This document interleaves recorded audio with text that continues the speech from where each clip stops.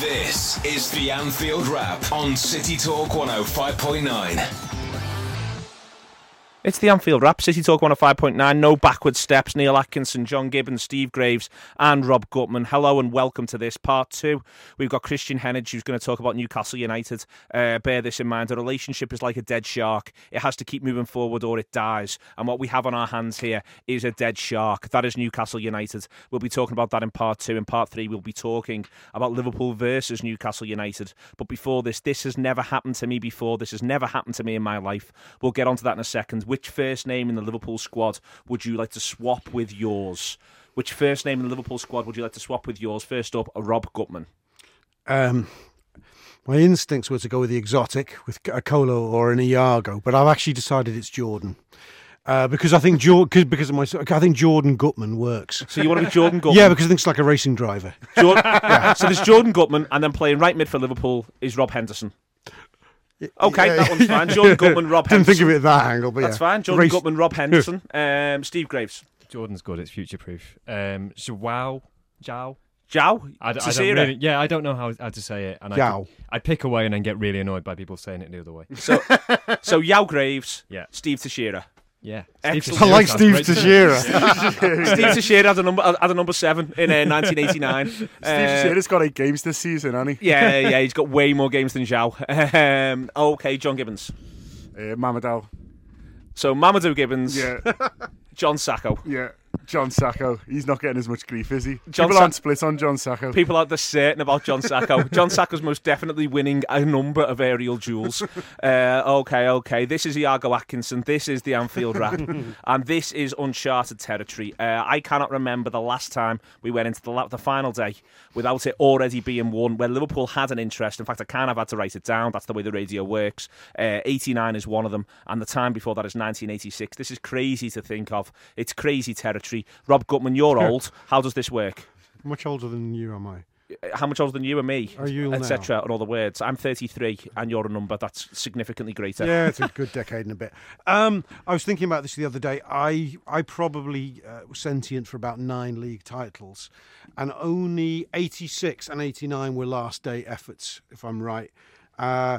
86 was, we were away at Chelsea and Everton were at home to Southampton, and we did it with that famous Kenny goal. And then there was the weird one was 89. It was Arsenal were such outlandish outsiders, and that they had to win 2-0 at Anfield, and we were rampant. So it's akin to that. It's akin to that, really. So what's the conclusion here? What's going to happen? No. Just how do you enjoy it? How do you go about the day? I would say most. Are you taking a transistor radio into the ground? No, I don't know. I don't know if I have one anymore, but yeah. Well, this is it. I mean, you can't trust the Wi-Fi. You did do that sort of thing. All the league titles I can remember, I thought we were going to win the league on that day. I was very, very confident. This is the first one. I'm going to be brutally honest with you. I think we've got no chance of winning the league. No chance? No chance. Steve Graves, we've got no chance of winning the league. Are you asking me, is there no chance that a football team loses a game? That's what I'm asking you. Well, obviously we haven't got no chance of winning the league. We've got a chance. How big is that chance? This feels vague. I feel like Chris Morris in the days of day. It's not an immense chance. It's not the position you'd want to be in, but it's still a really significant chance. The best chance we've had in 25 years. It's the best chance we've had in 25 years. In your mind, be honestly, in your mind, what? I don't think percentages work, and I don't think odds work, and I don't think anything really applies because I don't. You simply do know what happened. Well, how do you gauge the probability? In your own opinion, not. I'm not saying what the book is saying. In my objective opinion. Even if it's your gut feel, what is it? 20%. Okay. My gut feel is that we win the league. My gut feel is that we win the league. I'm past 50%. We will win the league. Look, when we were 8 points back, and everyone told me we weren't in a title race, and I said I think we are in a title race, and I think we could win the league. I believed in that then, and this is a much better chance than that because there's fewer teams that can stop us, and there's much less that has to happen. It's contingent on much less than it was at that point. John Gibbons. I'm sorry, I was enjoying that. I think West Ham will play well, and I think they'll turn up, and I think they'll want to do something. Of course, West Ham wanting to beat Man City isn't enough, because Man City they're good at football. Very good at football, which is why where they are. I'm not prepared to concede. I don't get all this idea that you might as well get used to it, because I mean, what's the point? I've got all summer to mope if that's what I'm going to do. I mean, I'm not going to do that. I'm going to the World Cup for the start, but I don't really see the need that we need to kind of give up on this. I don't see what benefit that is. I think there's a reasonable chance of doing what percent. I'll go along with 20%. There's a 20% chance we could do it, so why not? I've spent 4 years moping, being miserable, having no hope, not wondering what the point of going to football is. The idea that you concede this when it's one game, when it's one set of 90 minutes, that you act as though, well, that can't be done. There is no chance. There is no hope. What on earth can you do? Start consoling yourself now. I've been consoled. Consoled was terrible. I've been hopeless. It was dark as hell. I am most definitely not hopeless anymore, because this is the way the season's gone. The return of hope. This is the return of hope. It's the return of belief. It's also the return of fear. Not our fear, Rob. We've had too much of our fear. We've had fear coming out of our ears as to what we can do wrong. Everybody is scared of us. And that's the big change of this season. Anfield is a fortress. The collective feeling is fantastic. We are arguably, obviously, very, very good at football. This is what this season's been about. Yeah, let's park probability and what the odds of something positive happening for us on Sunday, because that is in the lap of the gods, and whether we're positive or negative about it, we can't affect that.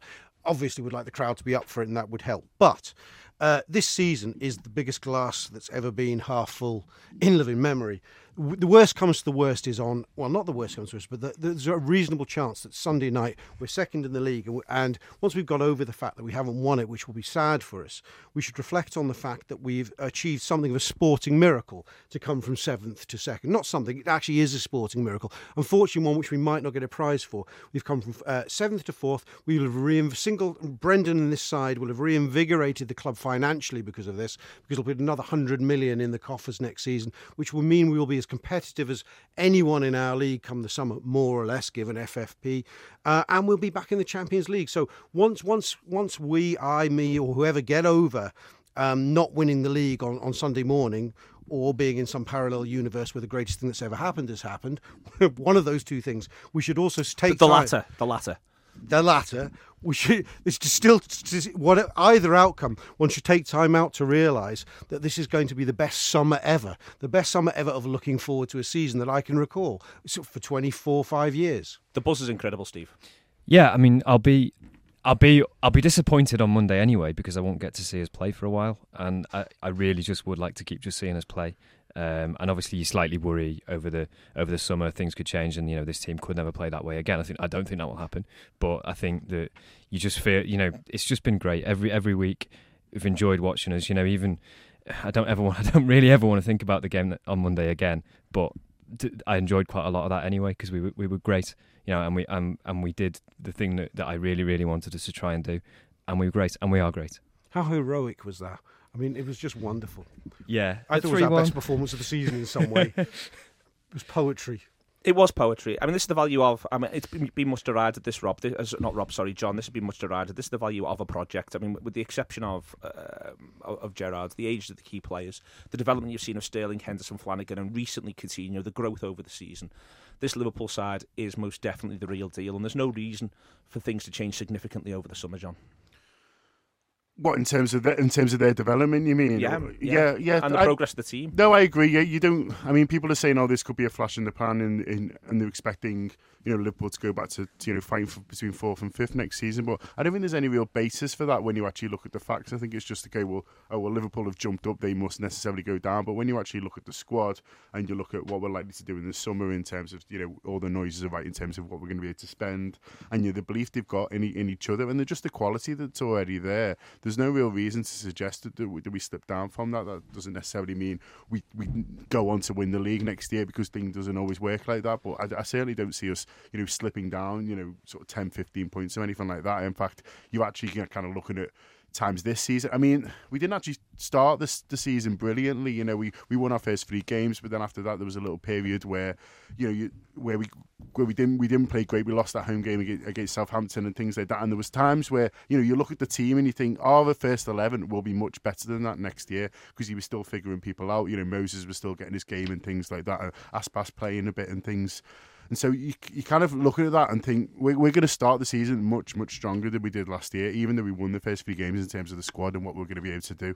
And you'd expect more from the bench as well. Yeah, well, that's a huge element, and I think that's something that Brendan will rue. I think no matter what he'll be saying. Well, there was games when I wanted to change it, and that's in a funny kind of way. Everyone's saying, we need to be looking at defenders. Why aren't Liverpool being linked with defenders? Well, I'm sure we'll buy one or two, but I think that's probably the biggest thing that has annoyed him from January onwards. Is not that he hasn't had the defenders that he wanted. He's at times when he's wanted to change it from the bench, it's not been there. You very rarely change it from the bench, Rob. Change it from the bench in a manner which involves bringing a defender on. We've done that with Agger to shore things up with 5 and 10 to go in the last few games. But you don't change it from the way you change it from the bench is you bring another attacking option on. You bring that extra legs in the final third on. Exactly, and that's the key dimension that is yet to come for us. I was thinking about. I've been thinking a lot about the summer as something I'm going to be doing a lot after Sunday, and we've since we last won the league in 1990. I think we've been in. If we don't win it, even if we do win it, in the position that you think Liverpool are back at the very top of the top of British football, and what happens in the push on. In 98-99, after Roy Evans' team that finished fourth in a 2-horse race, there was no push on. It was a very, very bland, mediocre season with, I think, a 63 or 4-point finish. After Gerard Houlliers 2002, second place finish, we didn't push on. After Rafa's 2009, for a variety of reasons, we didn't push on. This is the one I feel most confident that we can push on from, for a lot of the reasons John cited, and for that obvious add-on that we can gain by just a couple of minor successes in the transfer market. That's the thing we're looking for next season. Can we push on? I think there's a mood of positivity that says we will. I think obviously you don't play in a vacuum either, and you look at the rest of the league. Almost every squad, probably barring Manchester City's, needs more surgery than ours. Not just squads, but first teams. You'd come into almost all of those jobs. Someone, if you went to Spurs, you'd just have so many headaches, so many things to try and solve. Where would you start? And Everton, with the best will in the world, will lose some players. Having not owned them this season, who've been absolutely fantastic players for them. And Manchester United, we know. Arsenal probably need an entire culture change. There really is only City, and even City haven't got quite the perfect squad. Chelsea have a creativity problem and a goals problem. That 0-0 at Norwich at the weekend says so much about Chelsea. But that's also a managerial issue as well, arguably, which is that he sold Mata and frozen out Hazard. Which is it's not ideal. And Oscar. Yeah. To be fair to him, though, it shows a ruthless adherence to an ideology, and I'm right behind that. He is he's fast becoming football management's answer to nihilism. Jose Mourinho, he believes in nothing. Okay. The other thing about this as well, Steve, is Europe next season. We're in pot 3. We are a walking group of death. Yeah, and a group of death is what you want. I think you want to be in a group of death to a certain extent. You don't want the kind of group where you've got your first. You don't wait. Basically, what you want, I think, we'd want a 4th good team in there if we're in a group of death, as it were, because I don't want us to get a side that we don't know much about. We go away and we get a decent draw, and we think that's a decent draw, and then the 2 big clubs in the group go and beat them. I think we need a group where everyone can take points off each other, and we'll just win it with 12 points. That'd be fine. Steve Graves answers all your questions there, John Gibbons. I know, that sounds ace, doesn't it? Yeah. A lot of great nights in there as well. Real Madrid 2nd, Juventus 3rd. I think it's inevitable. We're going to get a tough group. We're going to have to go through what City went through for a couple of years, which is playing the top teams. But it's going to be ace. I've missed it so much, and you want to play the best teams, and you want to go over there and visit these fantastic stadiums. We've been to a lot of places, but there's grounds we've not been to. I think we'll do well in the Champions League next year, and I agree. No one is going to want to come to Anfield. No. And I don't think we don't take draws, and I think that's the thing that City are they're so sensible, and that they've sort of taken a while to work out. I've got a kind of let's Champions League and be damned view about this next season, because I think our consolidation of our league position is the key thing. I think in a crude financial yet again, Rob turns up, he's going to be dull. Go on. I'm not going to be dull. You want to consolidate a league position? No. Do you want to win the league next season? Yeah, I do. And I don't want the Champions League to compromise our chances of doing that. 1 iota. I don't care about the Champions League relative to the league title. Let me be straight about this, because I don't think we'll win the Champions League. I don't want to get to the last 16 or quarter final. I want to win the league. That's my key thing. Also, quite frankly, should we drop out now? And no. Look, what I'm saying is this: if we get a mega squad, bring it on. If we get the signings right, absolutely on all fronts. But if we a totally objective view on this is the season after next, the Champions League money doubles. And I think that's going to define football teams that get in next season for a few years to come. If Man United don't get in next year, or if we do and we don't, either or, it'll make a massive difference because that 30 million entry level will become 60. I know this is horribly dull, Neil, and horribly pragmatic. You're so sensible, Rob. Yeah, well, I've been round the block. So sensible. I've got children to feed, Neil. You know, I've got to think about these things. You're still off. How do you sleep at night? You must be worrying about this, that, and the other. I sleep like a baby. On a pile of money with lots of people for women. But I'm right. Okay, the other thing about this, and the reason why, Rob, I'm not as concerned as you are about consolidating the league position, is I think it has happened. And the reason why I think it's happened is that Liverpool have gone at over 2 points a game since January 2013. Not since the start of this season. Yeah. Since January 2013, if you take all Liverpool's points, add them up, divide them. And this is why I think that those who are turning their nose up and wondering if this is a flash in the pan, we've now been doing this for 1.5 seasons. Not just for one season, not even for a big half-season finish. For 1.5 seasons, Liverpool have been going at over 2 points a game. And if you go at over 2 points a game, you will finish top 4 and you will be able to be consolidated. But I take your point that what you don't want to do is feel as though because what's happening on Wednesday, you're struggling on Saturday, you're struggling on Sunday. You don't want that. But ultimately, only City since January 2013 are better than us. Having said that, you know my theory about we're back in the 60s and the 6 teams could be having their golden age.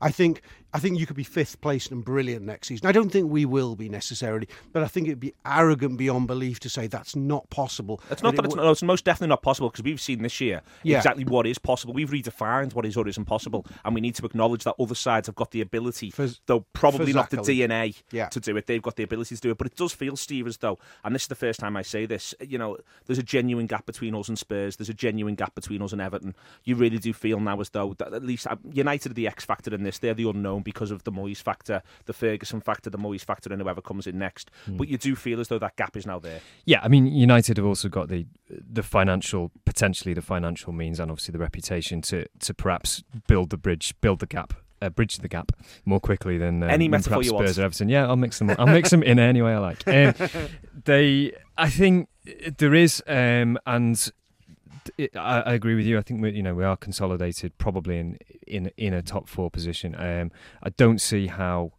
anyone else kind of does that. It's only United who can do it. It is only United who can do it, but I think United need an awful lot of players to come in. Are we saying United could do it because they're Man United? Or is there any bigger evidence than that? And I'm saying that United can do it because they're Man United in the same way that I've always thought we could do it because we're Liverpool. There's basically, I think, 2, maybe 2.5 clubs who've got the ability to be fantastic, hewn into them in this country. One's Liverpool, one's Manchester United. And to be fair to Mourinho, who I just slaughtered a minute ago, he's done remarkably well in his first period at Chelsea at turning those lads into winners. You know, you've only got to look at the Di Matteo European Cup win as an example of that. So the sort of Chelsea's a half, but Liverpool and United are capable of anything. And I think if you acknowledge that, you get into the core of what is basically English football since the arrival of Shankly, the arrival of Busby. Manchester United and Liverpool are capable of anything. Yeah. And as soon as if you have that as your starting position, then you can go, there we are, that's what we're about, that's what we know. And you can lose that ability, it can disappear for a while. It's happened to us, it's happened to United, you know, during that dark period they had. But ultimately, those 2 teams are capable of anything, and so that's why. No, I think I agree with that, and I think it's something I've always argued around Istanbul is that, you know, we did that because we've won European Cups, and, you know, there was no one turning up to that final going, well, we can't do this because, you know, we just sort of knew we could, and I think that's in there. But I think next year feels to me like a year too soon for the United Renaissance. I think it's going to take longer than that. You obviously can't write them off forever for all the reasons you've said, but I don't think someone comes in and adds 30 points to them. I don't see how it's possible. So we're wringing the life out of this. Then that's the essence of this, Rob. Even in consolidation, we can wring the life out of this. We can even enjoy consolidating. Yeah, I'm determined to make you like football more, Rob. You used to be the man who liked football more than anyone. I knew. When we were terrible at football, you loved football. Neil, I love it more than ever. It's just very, very intense for me, and I take it extremely I know you do. I am doing nothing from morning, noon till night. My career is in tatters. My family life is all over the place. I'm not sleeping. I'm sweating. But it's the most intense, enjoyable period I can remember. An enormous amount of time. But I'm not laughing. I'm not giddy. I'm not skipping. But it's very, very good. There we are, Rob Gutman, ladies and gentlemen. This is the Anfield Wrap. After the break, we're going to talk to Christian Hennage, who's going to tell us exactly how very, very bad it is being a Newcastle United supporter. The Anfield Wrap on City Talk 105.9. It is the Anfield Wrap, City Talk 105.9. We've got Christian Hennage in now, who's a freelance journalist who covers Newcastle and Sunderland for ESPN FC. Christian, before we get into the football stuff here, what name would you take from the Newcastle United starting 11 for your own? I think, given my name, I'd probably be Hatem Ben Arfa and try and mesh it with my own and give it Hatem Hen Arfa. Which would leave him being a Christian creator as well. We'll put that in across the board there. We just said going into the break here that we were talking very much about the hope that's sort of coursing around Liverpool at the moment, going forward into next season, all that sort of stuff. I mean, it's so strange what's happened at Newcastle United. It's something that I think I've very rarely seen before. To see a side who were, they were 6th, they were 7th as December turned into January. They'd had some excellent results, and they've effectively declared and marooned themselves in the table. And for me, that just sort of drains football clubs of hope. It must be a very odd experience going to St James's Park and watching games at the moment. It is. I try and quantify it to people by asking, have you ever been so mad that you could punch a horse? That's the best way I can put it. Jokes aside, though, honestly, it's been a very tepid atmosphere. And, chapped like yourself, I imagine, have been to St James's Park at some point. Yeah. It can very much be a cauldron of atmosphere. It has the ability to be electric. Well, it was for our 2-2. For our 2-2, it was a Saturday night kickoff. It was going right off. Everyone was up for it. That was earlier this season. And Newcastle got some good results. The week after that, the next home game, they beat Chelsea. They got a result, I think, at home against Tottenham. Newcastle looked like a side that was genuinely threatening top 6. Well, exactly. You look at that Liverpool game as an isolation. You had Paul Dummett there, a young lad who's come through the academy, Gateshead-born, scores the equaliser. They're down to 10 men against one of the most rampant attacks in the league that has put in some amazing performances against much better sides theoretically than Newcastle. And yet they were able to hold on, able to kind of keep you guys at 2-2. And that first half of the season was amazing. There was results at Tottenham, the 1-0 in which Tim Krul was That's like Yashin at times, the way he kept the ball out of the goal. And yet it was almost as if no sooner had they stabilised themselves in the top half, as you say, that everything was declared. Johan Kabay was jettisoned off to Paris for a healthy sum. And it was that stark reminder of actually the prerogative at this football club a lot of the time is about keeping the balance sheets right, achieving the bare minimum, which essentially is 10th. And then after that, where's the ambition? And, it's funny that they finished the season at Liverpool, who, in my opinion, are the epitome of ambition at the minute. There's so much positivity around that football club. Talk of next season already. They're the only team, Liverpool, in my opinion, in the top 4 that can improve exponentially with just 1 or 2 signings. And yet Newcastle fans are left to wonder if they're even going to make 1 or 2 signings. Well, I mean, is there any... this lack of hope, and this is the thing. I mean, football clubs, to me, they entirely exist upon hope. And I think that, even if you can be bottom of League 2 and you can think, you can get beat 4-0, but you can walk into the following week thinking, if we can just get a result here, if we can just do this, if we can just do this... And that's possible if you're bottom of League 2, because you can believe that people might not be good enough, but they're all pulling in the same direction.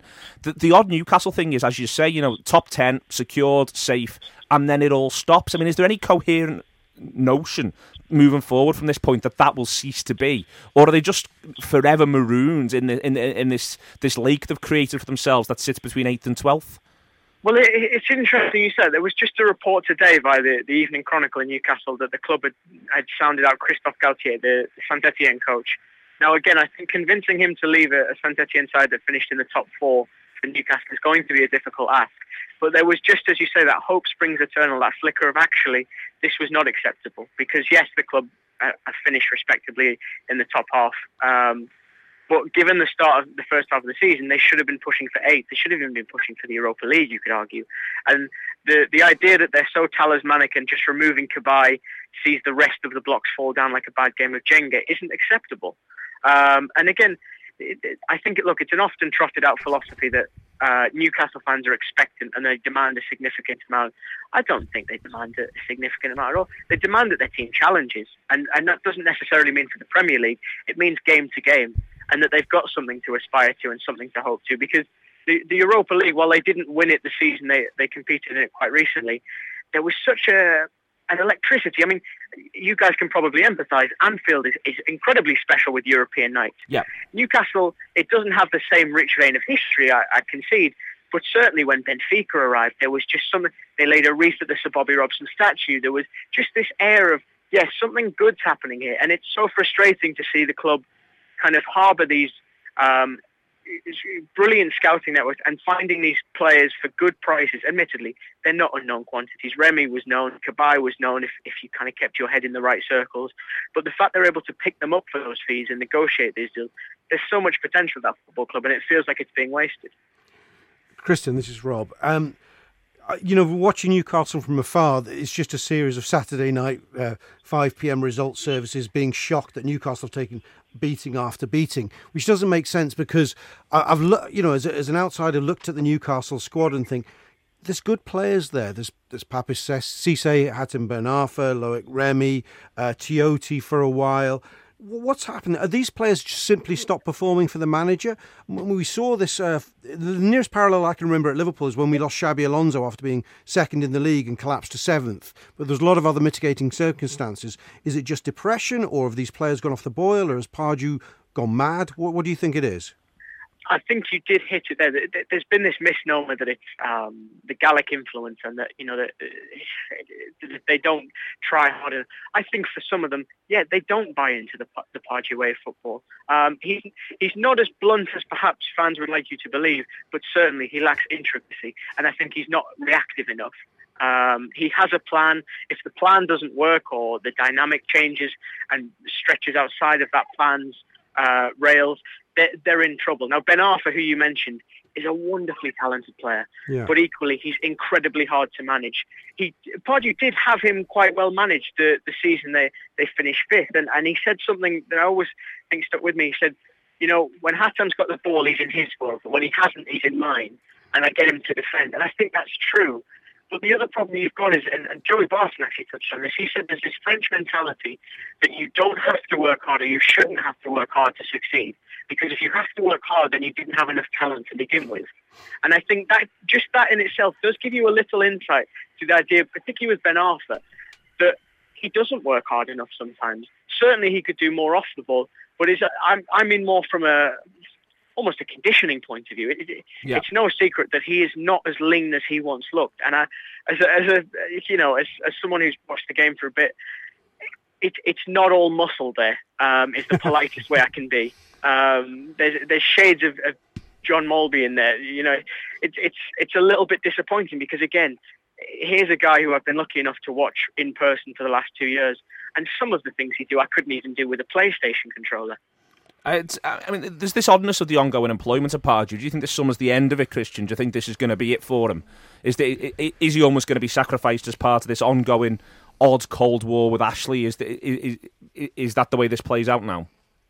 Well, he doesn't sound very confident. He was asked today, and he said, "I hope I'm managing next season." And as I said, there was the Galtier reports today, which again were subsequently kind of denied by sources close to the club not too long after.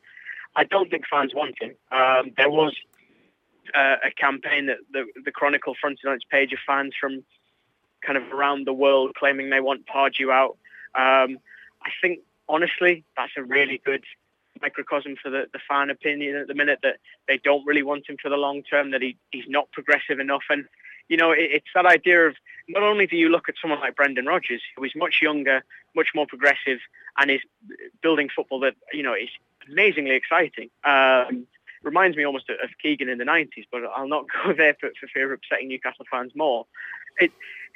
It's also they look across at Sunderland and see what Gus Poyet is doing, another younger manager who's bringing things forward, who's being more possession-based. And it's just a longing for something more, and I think that's kind of the theme of Newcastle. The fans want something to clutch onto, something to hope to almost. So what should Liverpool expect on Sunday? I mean, have Newcastle got a big performance in them? Have they got it in them to turn up at Anfield and look to upset this final day one way or another? Or are they likely to turn up and be a bit limp?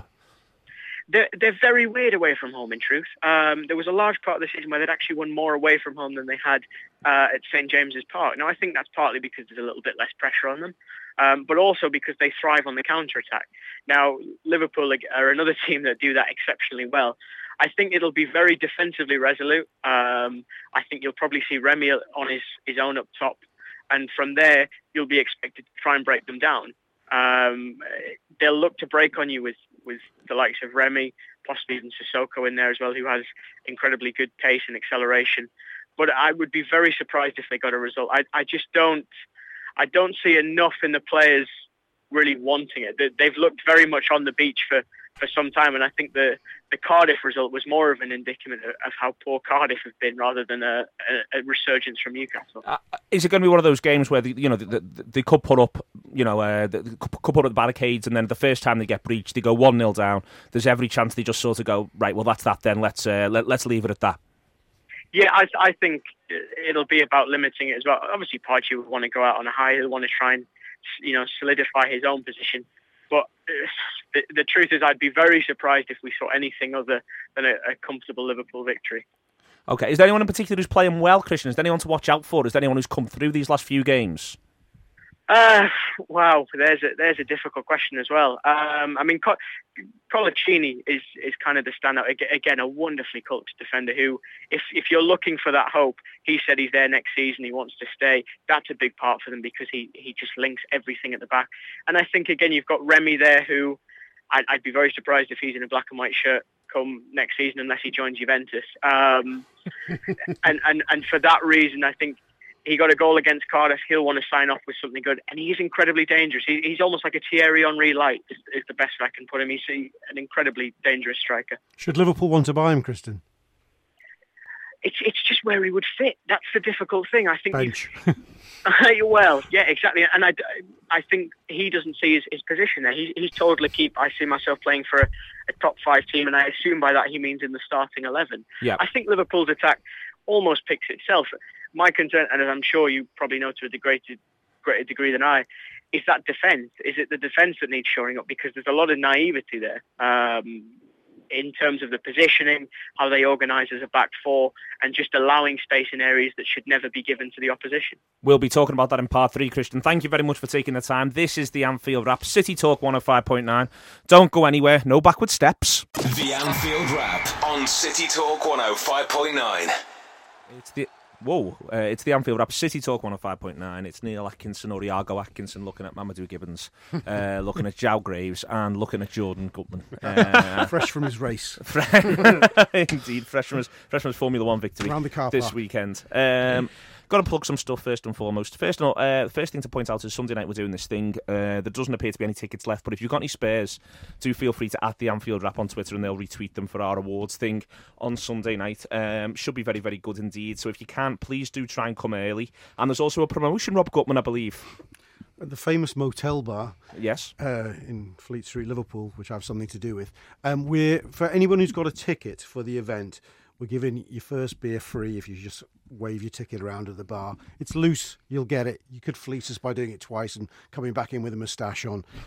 We think we'll make money out of you, but you never know. Do you have to have you could do us. Do you have to have a second beer? Or do you have to have a what? Do you have to have a second beer in order to redeem? What are they going to do? What are they going to do? They can't. You've had the beer. I've not thought this Some places through. have a 2-drink minimum. I think it's a bad idea, Rob, to be honest with you. Do you think? But anyway, No, it's a great idea because we'll have. This shout out constitutes a contract. So good luck with that, guys.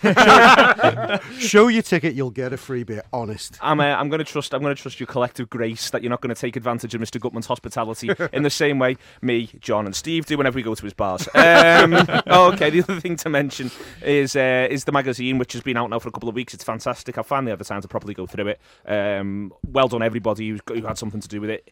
Do download the Anfield Wrap magazine if you have the opportunity. Other thing to mention is the competition with Red Touch and Land Rover Experience, which has somehow become the hottest prize in town, which you can get on the Anfield Wrap's Twitter if you look for that, and it gets you 2 tickets in an executive lounge to watch the Mighty Reds vanquish Newcastle United, and you also get to drive a posh car around a little bit for land. You don't get the car.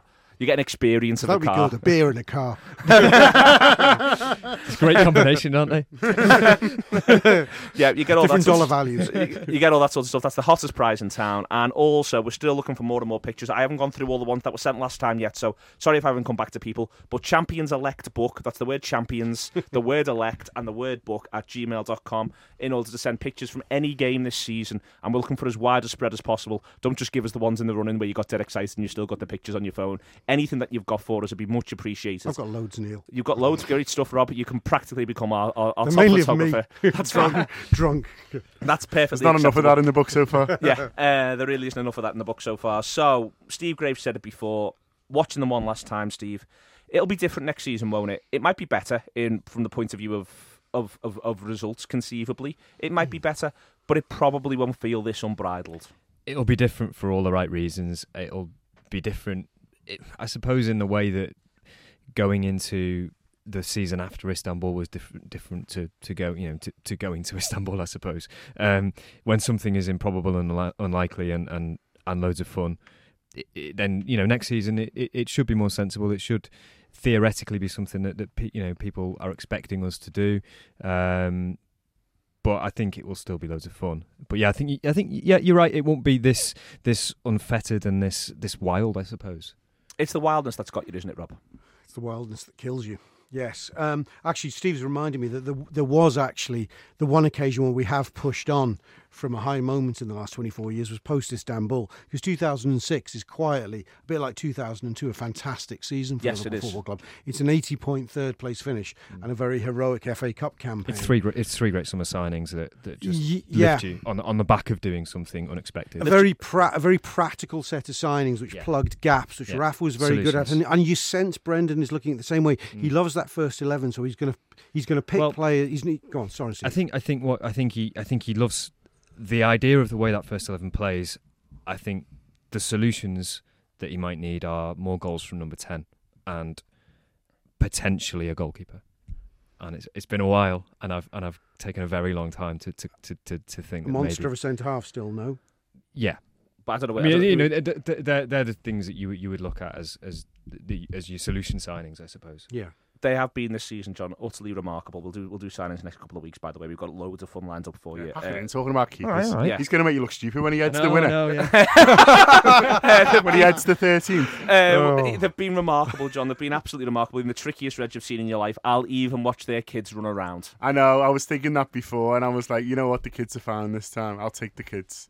I'm not going to take them home. Oh, babysit them so the lads can go and have a big night. No, I don't want to do that. We've got plans, haven't we? We have got plans. Got a show to do. But yeah, if anything was suitable for the kids, it's this one. But yeah, it's just not going to be as mad. You're right. Like we're not going to go 4-0 up against Arsenal in 19 minutes, and people are going to come and park the bus more. People are going to kind of fear us more. I don't think that's necessarily a problem in terms of beating them because I'm confident in this team. It'll find a way, but I just think teams are going to approach us next year, and we're just going to have greater expectations, and the players will have to deal with that, which I'm sure they will. But yeah, nothing will quite be the same. Someone should write a book about this. I think that first hour at Palace might be more of the model because they knew what we were going to do, Palace, and we stormed at them. Let's just airbrush out the last 15-18 minutes because the first 70 minutes was arguably the best of the season, notwithstanding the opposition. What was fantastic about it, I know this has been dissected in another podcast, was that it took us a while, and yet it was this relentlessness. And I actually do think there will be times next season where we do this again, this 3-0 in 20 minutes. It's just that we'll expect it that bit more. We won't be as shocked. And I think we'll still batter a few teams. I'm just thinking that Arsenal was mad, wasn't it? Arsenal. That's what the Champions League is. The wildness, I suppose. If we want to fix it, that's where we're the sort of insurgent team in that next year, aren't we? And the more established team over here, I guess. We can scare the life out of someone like Madrid at home just for a laugh. I'm worried about them. 3-0 in the Bernabeu. 3-0 in the Bernabeu after 20 minutes. Europe frozen. Europe quakes. Yeah. I'm worried about any Italian team that comes to Anfield and they're like, oh yeah, we'll just be cagey for a bit and see what happens. It doesn't work like that, lad, You're sadly. get destroyed. Yeah, it doesn't work like that. Bring All it, Rafa. Here's to you, Jordan Henderson. It always happens. A player grows in a long-term absence. But Rob Gutman, he's grown in a 3-game absence. I mean, normally it's someone's out for 6 months, and you begin to say, God, it'll be good when he's back, and isn't he quite the player? 3 games, the extent to which this side's missed Jordan Henderson. He's Liverpool's most irreplaceable player with the current squad. Jeez, I don't know where to begin with that. No, I don't agree with that, Neil, because you're talking about quite a few other good players. I know what I'm talking about. I've seen them. Yeah. Well, I don't think he's more irreplaceable than Daniel Sturridge, Luis Suarez. Well, they replace each other. Is my argument. My argument is Suarez gets injured, you play Sturridge up front, and you think Sterling, Coutinho are like for like, and you can go like for like with those two. You can even go like for like with Lucas and Gerrard. You can have Lucas sit in. My point is we've got no one else who does what Henderson does. I don't want to be contrary for the sake of it, but I do fundamentally disagree with this point. And I suppose I don't know whether I disagree with it because I thought I was ready for it the minute Jordan went out. And I think Jordan's fantastic. And obviously you're going to miss a player of his quality. But I think the reasons we have dipped down a level have got very, very little to do with Jordan Henderson's absence. Steve Graves. I think they're almost entirely to do with Jordan Henderson's absence. I think the thing that I noticed through the City game was just how much he received the ball as well, and how much of our play was going through him in that game.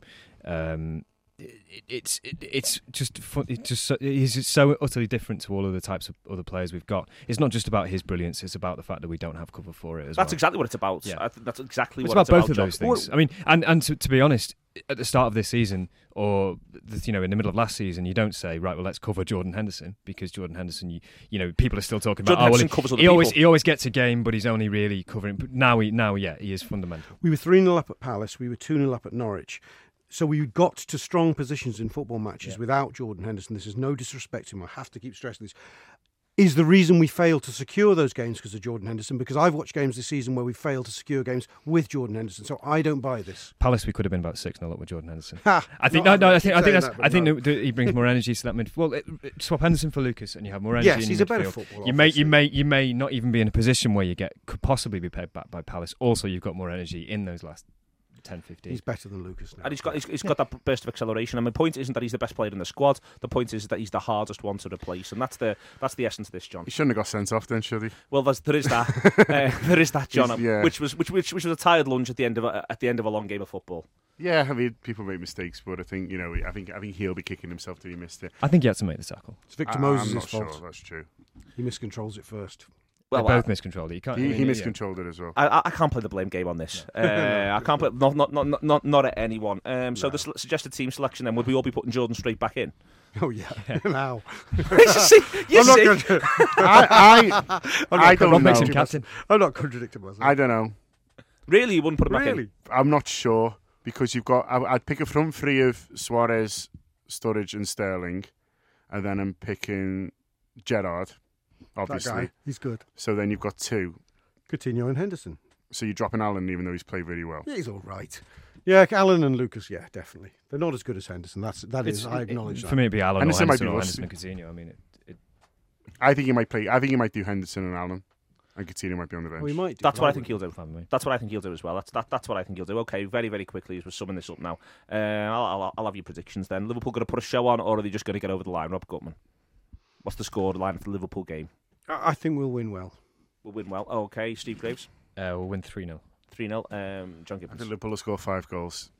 Excellent. I like this sort of talk. Liverpool score 5 goals, send us all off regardless, laughing our heads off about the latest mad thing that they've just done, how Raheem Sterling's just got 15% better in 1 week again. Should we predict City West Ham as well? No. Thanks to all, though. Thanks to all this week. Thanks to Rob. Thanks to Steve. Thanks to John. Thanks to you for listening throughout the whole of this season. Thanks to Carlos for all the production work he does in the background. Thanks, Carlos. Cheers, Carlos. The Anfield Wrap. No backward steps. This is the Anfield Wrap on City Talk 105.9.